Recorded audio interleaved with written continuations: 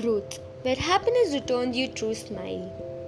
A monk has rightly said that you are happy when you serve other people or when you are surrounded by the nature.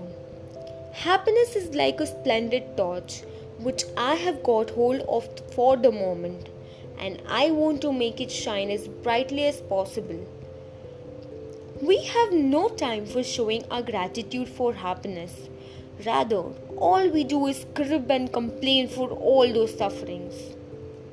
Rather than looking around and getting sad, why don't we just concentrate on our self growth and development? Where to see what is possible tomorrow, we need to look outside what is possible today while learning and growing internally. Roots.